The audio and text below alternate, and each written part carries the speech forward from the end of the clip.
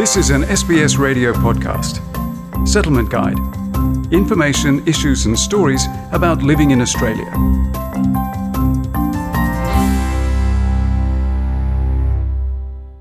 Mental health is a key component of overall health and well-being. People with mental illnesses are more likely to develop physical illnesses. In Australia, people can access a range of mental health services, but it's important to identify the signs of mental health issues and seek help. Each year, 1 in 5 Australians experience mental health issues, and it's estimated that 45% of all Australians may experience a mental illness at some point in their lives. Psychologist and Professor of Psychology at Macquarie University, Maria Kangas, says the 2 most common mental health disorders affecting Australians and people around the world are depression and anxiety. With depression, the warning signs is no longer finding pleasure in activities people have previously enjoyed doing, including their hobbies, no longer looking forward to socialising with people, although in the era of COVID that has become a little bit difficult as well because of restrictions. Noticing changes in sleep patterns, in concentration, finding oneself more irritable, more upset, more defensive, more sensitive to comments by others, maybe easily teary. There can be a whole constellation of symptoms, and it doesn't mean you have to have all of them.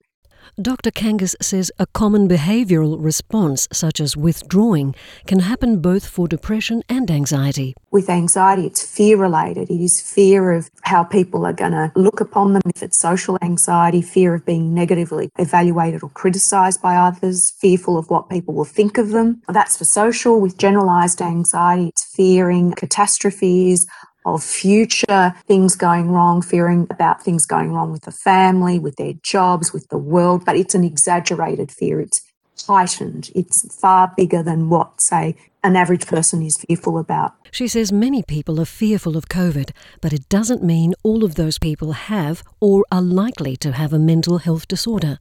But it depends on how people cope with these fears over time. Dr. Kangas explains that with both depression and anxiety, a person can be easily irritable and have anger management issues, which can lead to further issues for that person. You can have irritability both for depression and anxiety, then can have the impulse control disorders where people are struggling with anger management issues. And that then leads to relationship problems both in the home, interpersonally, socially and in the workplace, and then in the broader community. And that becomes problematic because people find themselves in big trouble, and it could escalate to legal problems as well as threat of losing jobs if you really are quite aggressive. An impulse control disorder is a condition in which a person has trouble controlling emotions or behaviours. Those behaviours may violate the rights of others or conflict with societal norms and the law. Dr. Kangas says impulse control disorders can also manifest in addictive disorders such as gambling, alcohol and other addictions. She says often people close to a person struggling with their mental health fail to notice the warning signs. It's a build-up, and that's when people can really explode. And sometimes people's partners or family members or relatives may think, where has that come from? Not recognising that this person hasn't been coping for quite some time. It's a build-up of tension. And then that's it, someone just loses it. So it's not out of the blue, it's a build-up of factors. Harry Minnis has worked in clinical psychiatry for many years and is the head of the Global and Cultural Mental Health Unit at the University of Melbourne. He says if you see such changes in someone, you should not ignore them. Those who are most likely to notice those changes is those who are closest to the persons. They should pay closer attention, but also engage with the person and ask them to talk about what's happening. It's also very important to create a situation where the person feels comfortable to actually talk about what's happening to them and to feel that they're not going to be either judged harshly or ridiculed or in some other way what they're experiencing is dismissed. Professor Minnis was also an advisor to the Commonwealth on refugees and asylum seekers issues for many years. He says many people from multicultural communities may not seek timely help due to a lack of awareness around mental illnesses and the stigma attached to them. Even if it's very clear to everybody that somebody has a mental illness, those people may be kind of kept at home. Families might reduce their contact with their community because they're ashamed, and they might actually resist seeking professional help for the person with a mental illness. If for some reason you don't wish to speak to your GP, there are multiple helplines available, such as Beyond Blue. Its lead clinical advisor, Dr. Grant Blaschke, says people can take an online quiz on Beyond Blue's website to assess whether they need help with their mental health.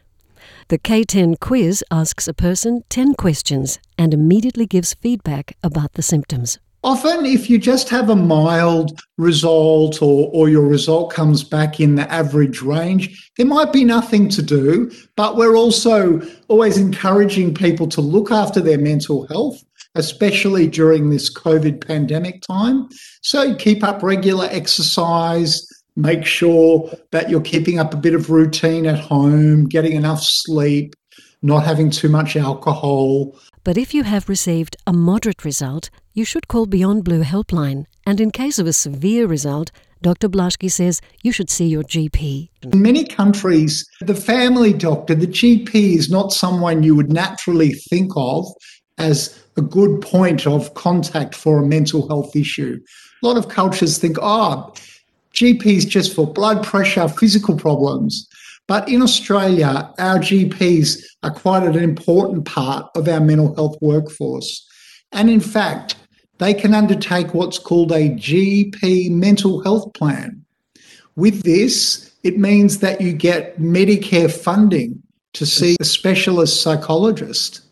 Embrace Multicultural Mental Health focuses on mental health and suicide prevention in culturally and linguistically diverse communities in Australia. Ruth Duss, who is the project manager for the Embrace project at Mental Health Australia, says the project provides a national platform for Australian mental health services and multicultural communities to access resources and services in a culturally appropriate manner. On our website, we have multilingual fact sheets which provide information in lots of different languages about different mental health issues and different mental health problems, but also information about where you can go to get some help. We also have some videos there from people with lived experience talking about their own stories of mental illness and what it's been like for them. Listeners seeking support with mental health can contact Lifeline on 13 11 14 or Beyond Blue on 1300 224 636. This was an SBS Radio podcast. For more Settlement Guide stories, visit sbs.com.au/radio.